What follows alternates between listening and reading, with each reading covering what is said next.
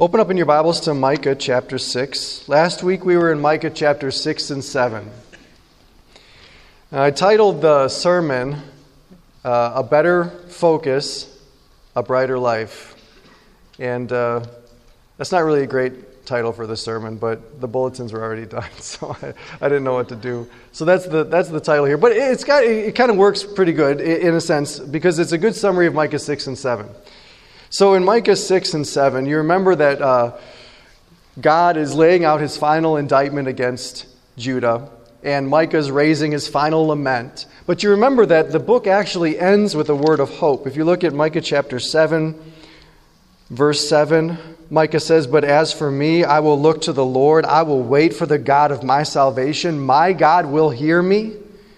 And he goes on and actually concludes the entire book in verse 18 of chapter 7 with what we called last week, what we described as worship. "Who is a God like you, pardoning iniquity?"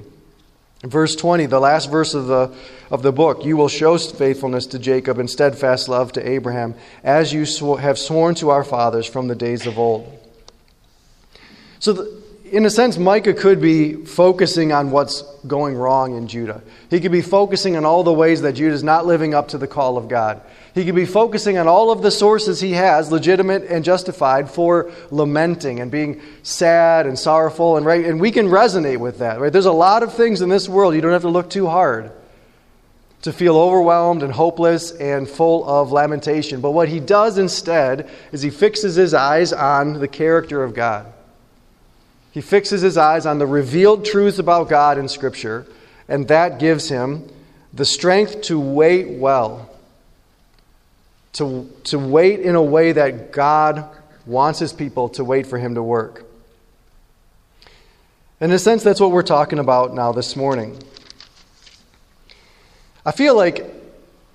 Sometimes I feel like it's every week, every month, every couple of months, there's some new study, some new report saying how much our culture has changed, how fewer people are attending church, fewer church attendees are reading their Bibles, fewer people in the culture are believing in God or in Jesus. It just seems more and more like the odds are against us. Do you feel that pressure against the church, against Christianity? Do you feel that pressure in your own faith and in your own spirit that the odds are against you? That the odds are against us as the people of God who are trying to wait well, who are trying to be this worshiping presence here. We're trying to do what God has called us to do. The odds are against us. But what we read in Micah 6 is really interesting, because what it says is, yes, Judah's falling apart, and Micah's got all of these reasons to lament. But very fundamentally, we have what everybody wants. We have the good. We have what everybody is searching elsewhere for and even leaving the church to try to find, because they can be frustrated with Christians and with the church sometimes. But truly, what God has given us here is the good. And that's really the issue. Look with me here in Micah chapter 6, and we're going to be in verses 6 to 8. So open up there, look with me at Micah chapter 6, verses 6 and 7. So here's really the context for verse 8. And it is we're going to kind of see that Judah here and God are mutually exasperated with each other. You know the emotion exasperation? This is sort of exasperation. I don't know if there's an emoji for it. Right? Mutual exasperation, verse 6.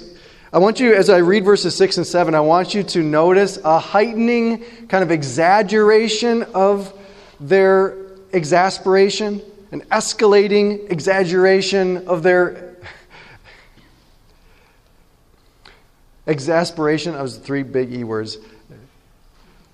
Notice this. It sounds like a teenager.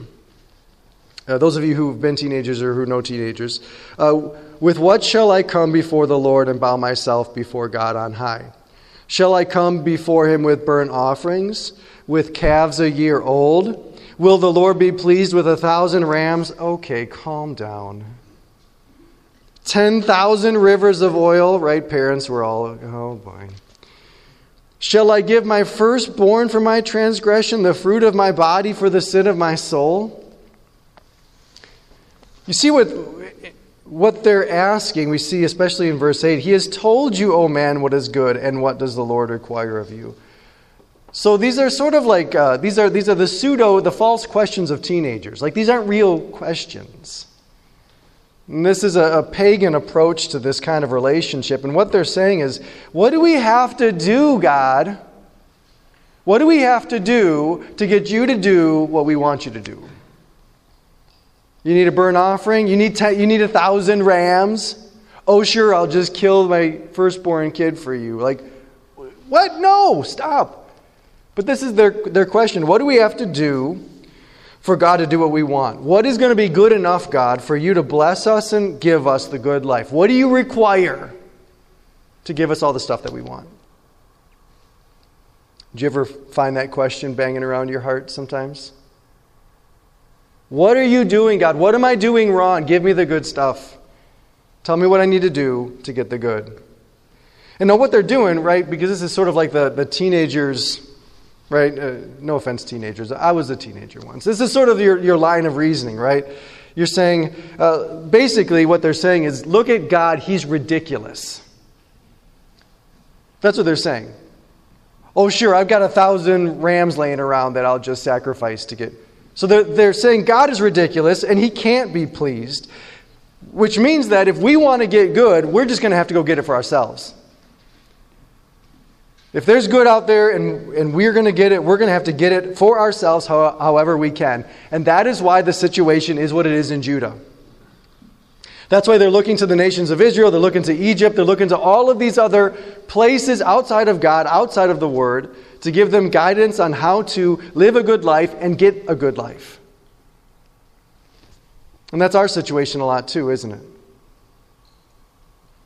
God's ridiculous. He can't be pleased. He's not going to give us the good that we need, so I'm just going to go get it myself. So the question as we approach verse 8 is, what is good? What is good enough for God? What does He require? We know that God can help us get good things. We just have to figure out how to convince Him to do that. We just have to figure out how to convince Him to bless us. Have you felt this way before? Am I the only one that has a deeply pagan soul? Now we come to verse 8, and this is God's exasperation in response.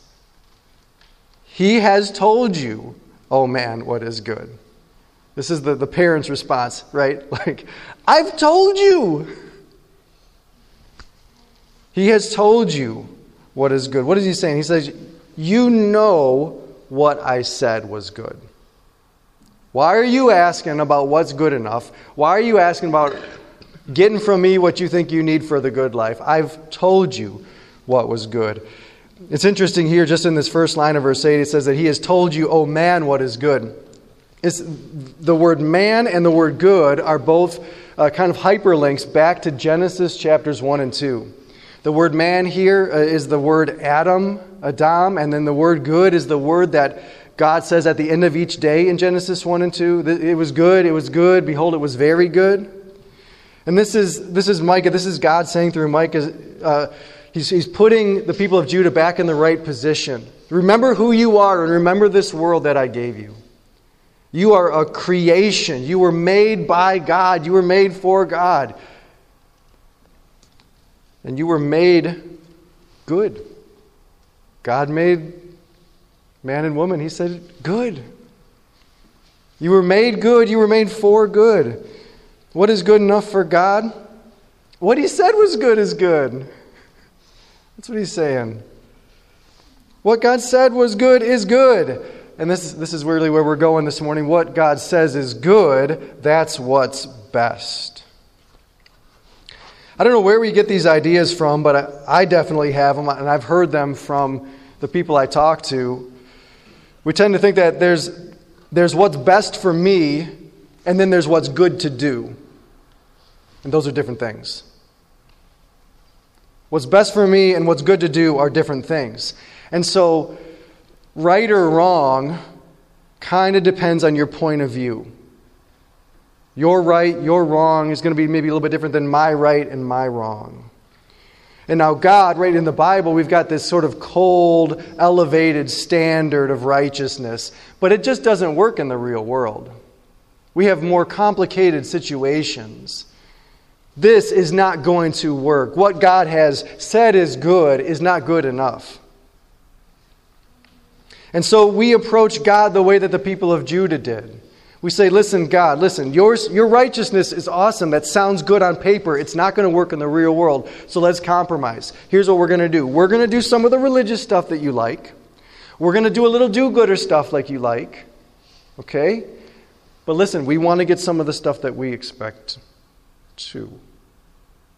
And it's out of that situation, out of that arrangement, that Judah is speaking in a frustrated manner here. What do we have to do?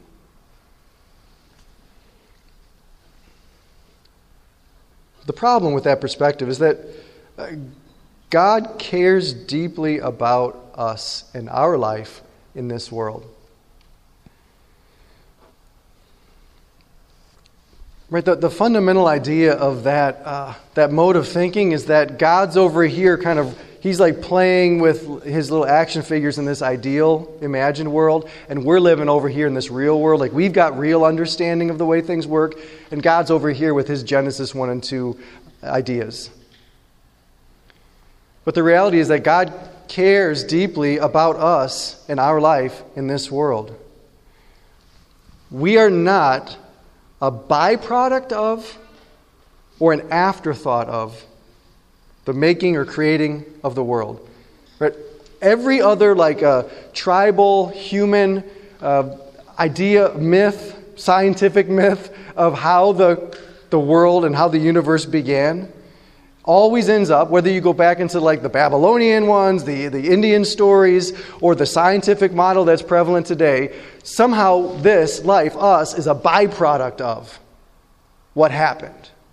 The gods were angry and chopped some god up, and then it became people. Oh, okay, well, that's interesting. Particles slammed into each other, and fast forward, and it became people.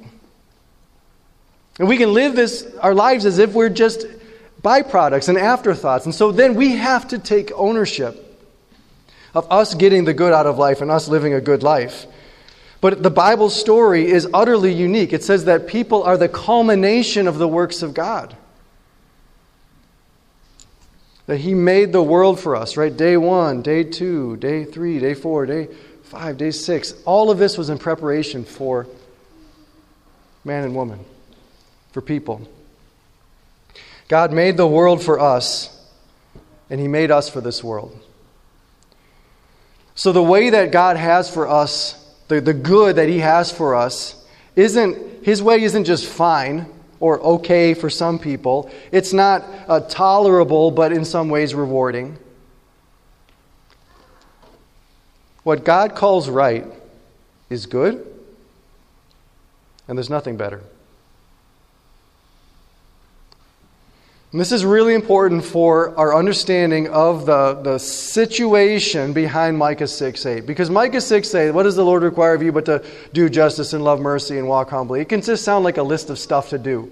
Like you can just turn to any page in the Bible and here's another list of stuff to do. And you can either do the stuff on that page or do the stuff on that page or just pick and choose. And it can seem random. It can seem like noise.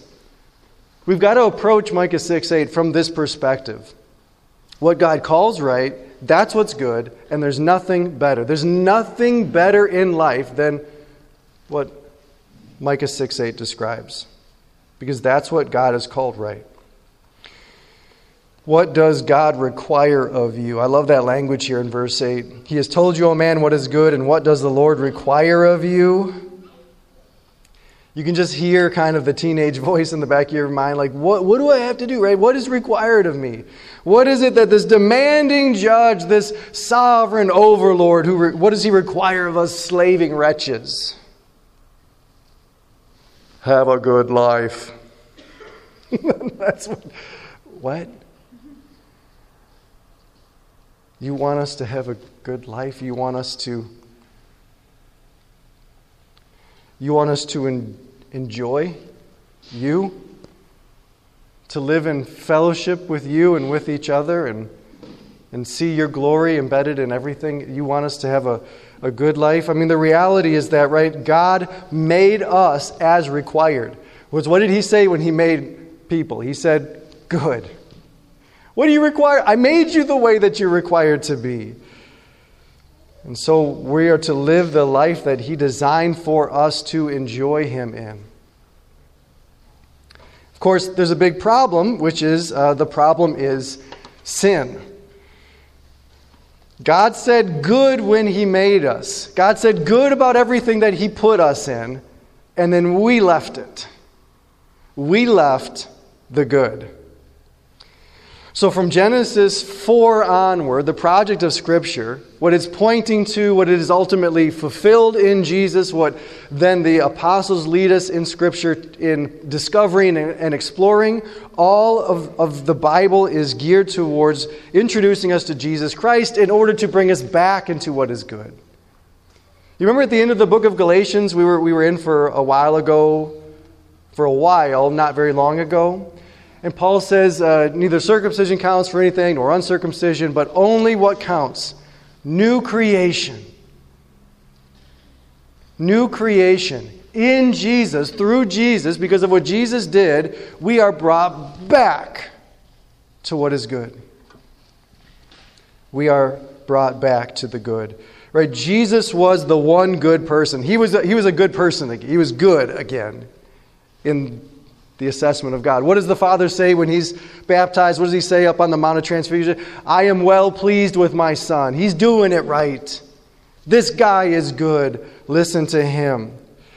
And so then everyone who puts their faith in Jesus, who says, I don't know what's good, and I'm not getting it, I don't know where to find it. Jesus, you're good. I want to listen to you. I want you to save me for what I'm doing, and I want you to lead me into whatever it is that you've got and you're doing. And whoever puts their faith and trust in Jesus then is made good again before God. God looks at us who have put our faith in Jesus and says, oh yeah, good. Good. And it was good. That's our position in Jesus Christ, but we also need some help with our practice of living that life out. Our experience of the good that Jesus made us to be and has given us, we need Scripture to help us. We need Micah 6:8 to help us. He has told you, O man, what is good, and what does the Lord require of you but to do justice, to love kindness, and to walk humbly with your God. Jesus reiterates the importance of these three things himself again in Matthew 23:23. You remember this? This is in one of his battles with the Pharisees. He says, you guys, you're doing a great job tithing the herbs out of your garden, but you've neglected the more important matters of the law. Do justice, love mercy, walk humbly with your God. He's saying these are the important things. These are the big rocks in following God. It's the same vision that's pictured by Jesus in Matthew 5 at the beginning of his ministry in Matthew, the Sermon on the Mount. You are the light of the world. Let your light shine before others that they may see your good deeds. Do justice, love mercy, walk humbly with your God, and then they will glorify your Father who is in heaven. And this is what Jesus is summing up in the two great commandments in Mark 12. Love the Lord your God with all your heart, all your soul, all your mind, all your strength. Walk humbly with your God. And love your neighbor as yourself. Love mercy and do justice. It's not just in Scripture. It's not just in Jesus' words. Micah 6:8 doesn't just capture a summation of the Bible's teaching. They did this, I guess it's the longest lasting study of a wide variety of aspects of these different people's lives. They got, a couple hundred people, and they tracked them for 75 years to see what are the factors that make a life a good life. So the project of Micah 6:6-8. What are the factors that make a person have a great life? And they pointed out, there's all these different interesting differentiating features of these people's lives, but what they summed it up with, the director of the grant study, he says, after 75 years of research, $20 million spent on this, he said, all the data points to a simple 5-word conclusion. Happiness is love. Full stop. Love the Lord your God with all your heart, soul, mind, and strength, and love your neighbor as yourself. Be overwhelmed, subsumed, and have your life completely encircled by my love, and live that love out. That's what the Grant Study founders found.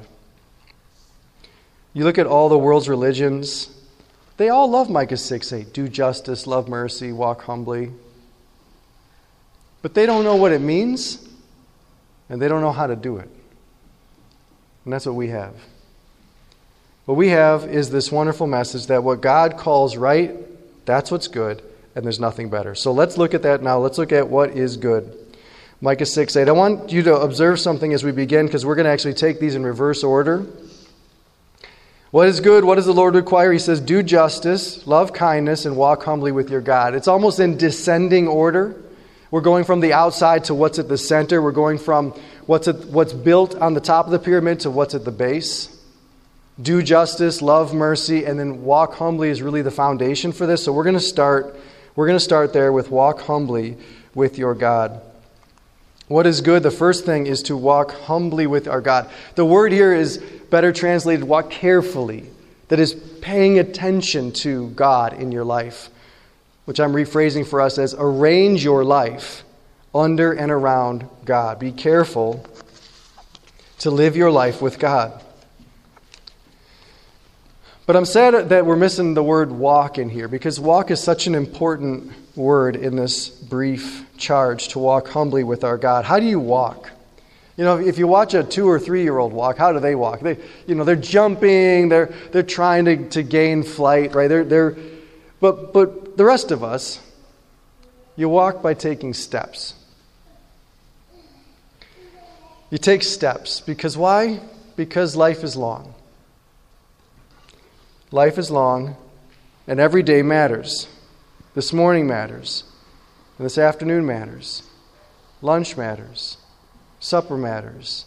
Your bedtime routine matters. Every step, every part of it matters.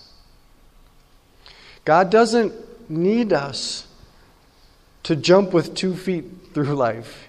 He doesn't need us to hurry up and get somewhere. What He wants us to do is slow down and stay here with Him.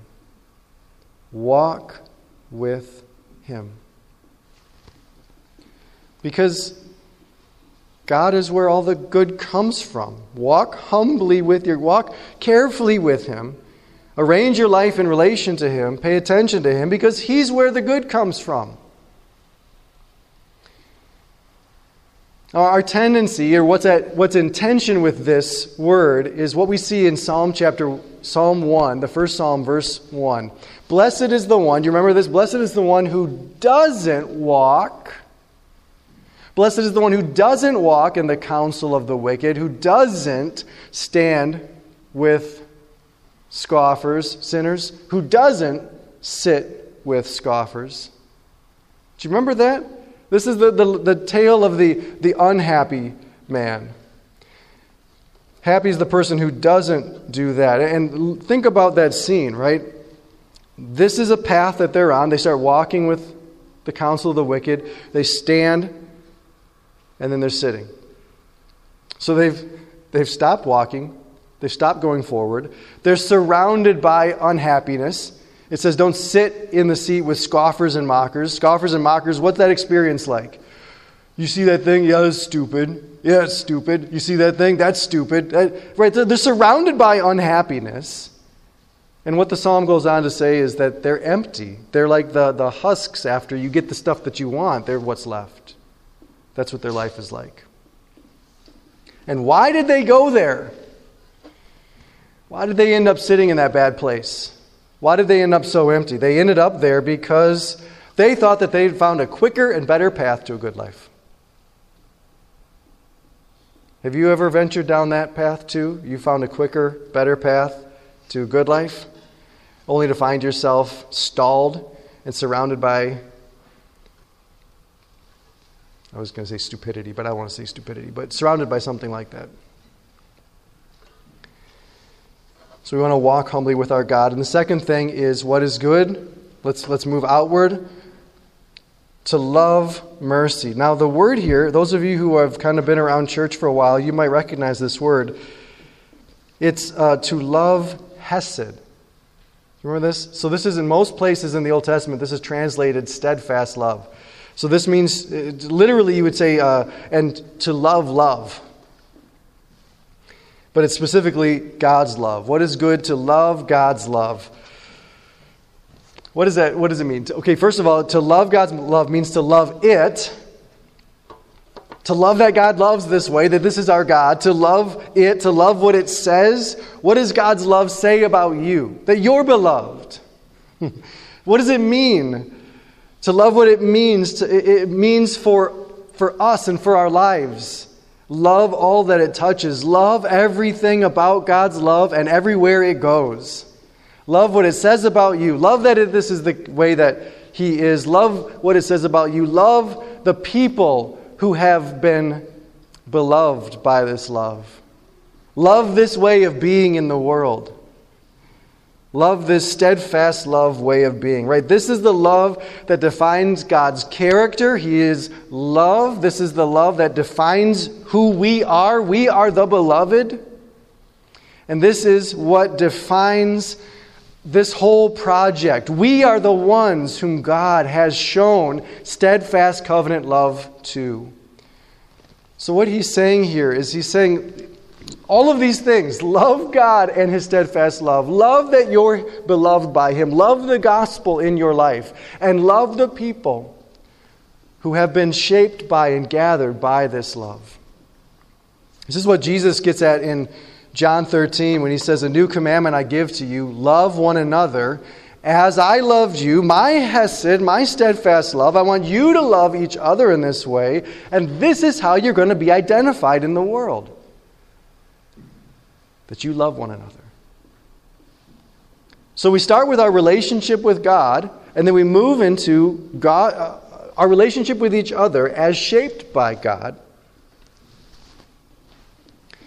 As opposed to what many of us struggle with, which is not to love people with a love like God, but rather to love the likable. I'd rather love likable people, right?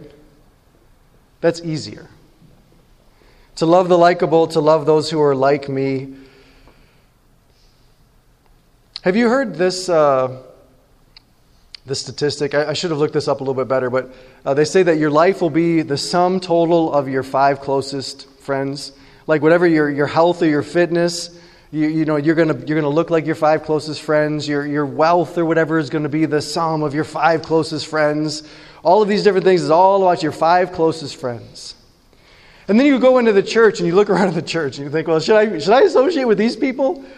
Like, these are not always the healthiest people. These are not always the wealthiest people. These are not always the people who are just really aggressive for leadership and making a difference in this world. Like, should I surround myself with these people? Well, what matters to us? Right? Is the goal to be the fittest? Is the goal to be the wealthiest? Is the goal to be the savviest leader? Or is the goal to be the person who gets the love of God the best? The person who feels most loved. Isn't that the best? So surround yourself with the people who feel loved by God the most. And they're not going to be the people who love themselves the most. They're going to be the people that you look at and they say, I don't know why they're so happy. Because they're beloved. Love that. Love that. This grace of God, this mercy of God, this love of God that welcomes us all to the table of Jesus, this is to be our defining characteristic. Our defining characteristic is this grace, which is so important because we're going to go out from this place into a world stacked with tribes of even less likable people. And it's our job to go out there and love them with this love. It is this grace and this welcome that makes us what we are called to be. And what's that? You remember the light of the world. We're to go out and be light. And grace is our light. Love is our light.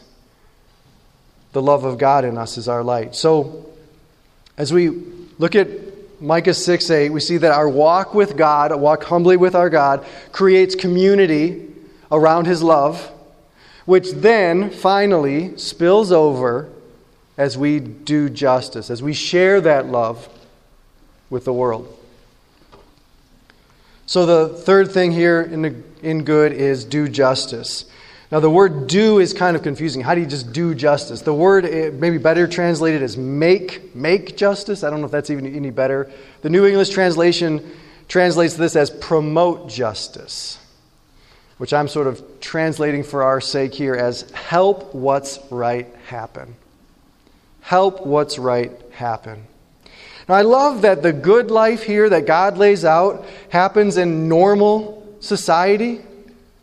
Right? God's idea of the good life exists in the world that we live in. It exists in the Genesis 3 and 4 and onward broken world of sin and sinners. You don't have to go into a monastery to enjoy the good life. You don't have to go travel down to an all-inclusive in the Baja Peninsula to live the good life. You can live the good life here in the wilderness with these people. And doing justice and helping what's right happen is part of that.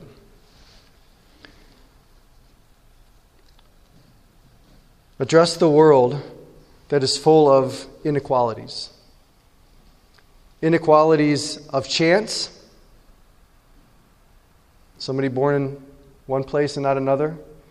Inequalities of foolishness.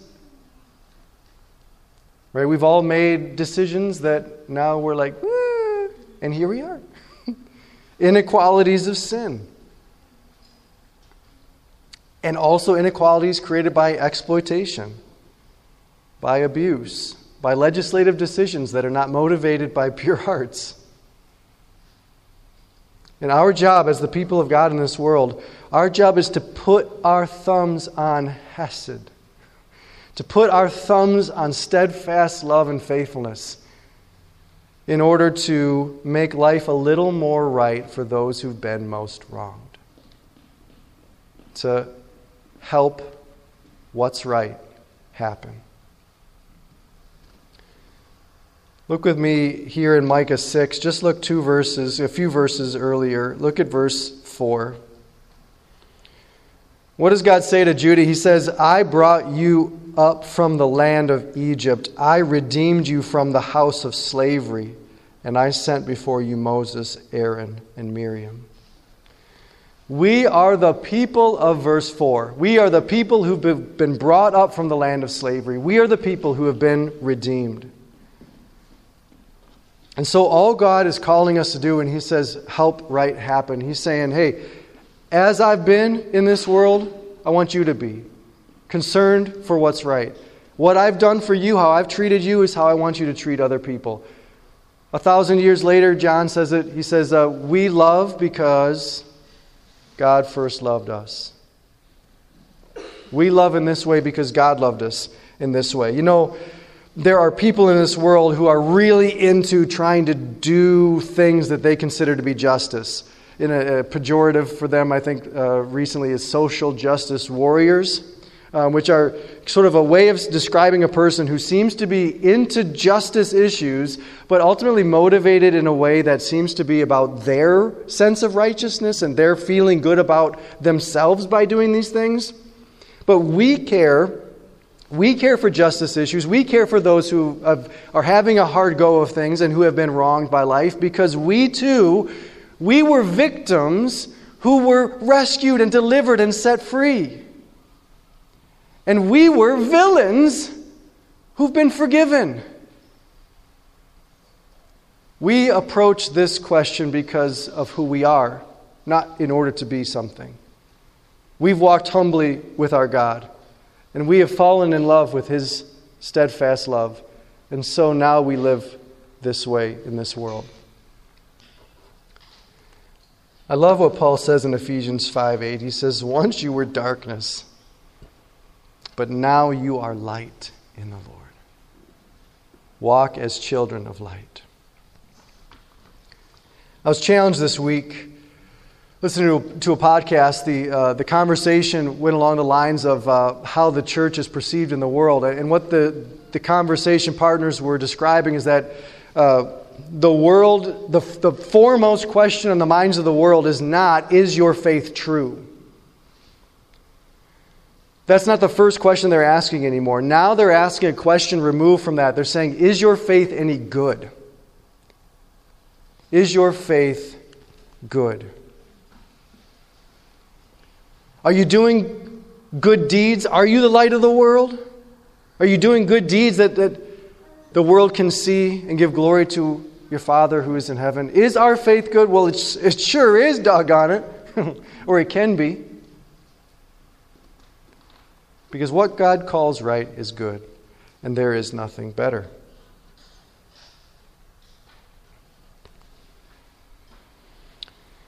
All right, so just a few questions to close. In a verse with 3 commands, do justice, love mercy, walk humbly. I guess for us just to reflect on that for a moment. How are we walking? How are we walking? In the Christian world that I grew up in, it was commonplace to ask each other, how's your walk? You ever been asked that before? How's your walk? I think we need to resurrect that line of inquiry in our conversations. How's your walk going?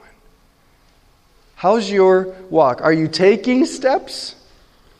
Or have you sat down with the scoffers? Have you embedded yourself and are you stuck in a ring of voices who are only criticizing, critiquing, mocking? I can't think of a better description for almost all media. Get out of there. Take steps with God. Are we doing that? What do we love?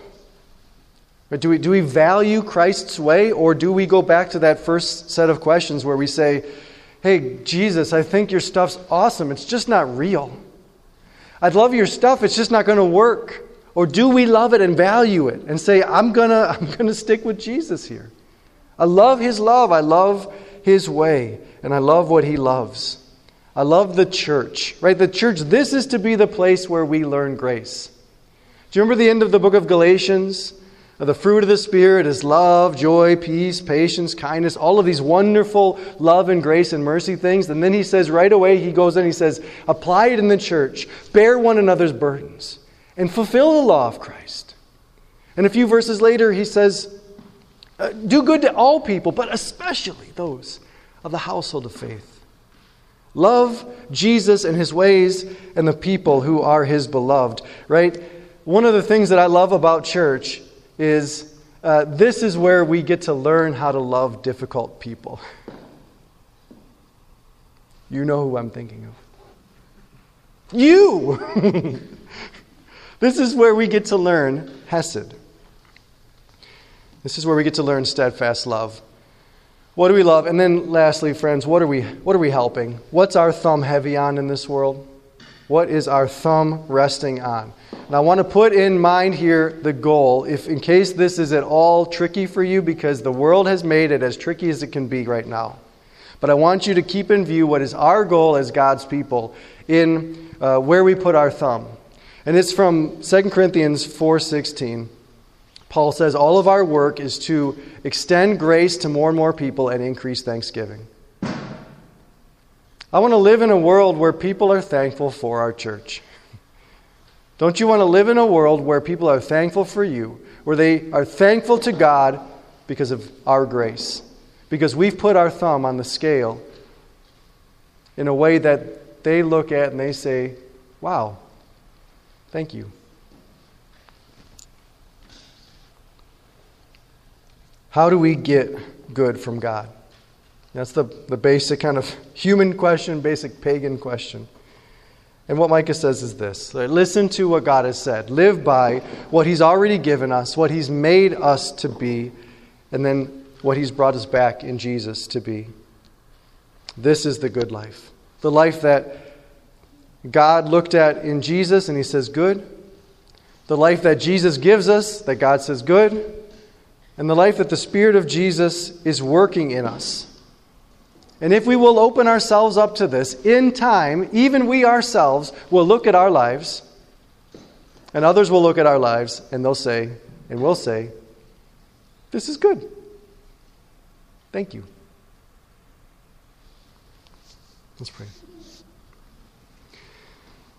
Heavenly Father, we do love your word, and we love the simple charge that we receive in Micah 6:8, repeated in so many places in Scripture, to remind us that you possess what is good. Every good gift comes from you, and your word is a good gift.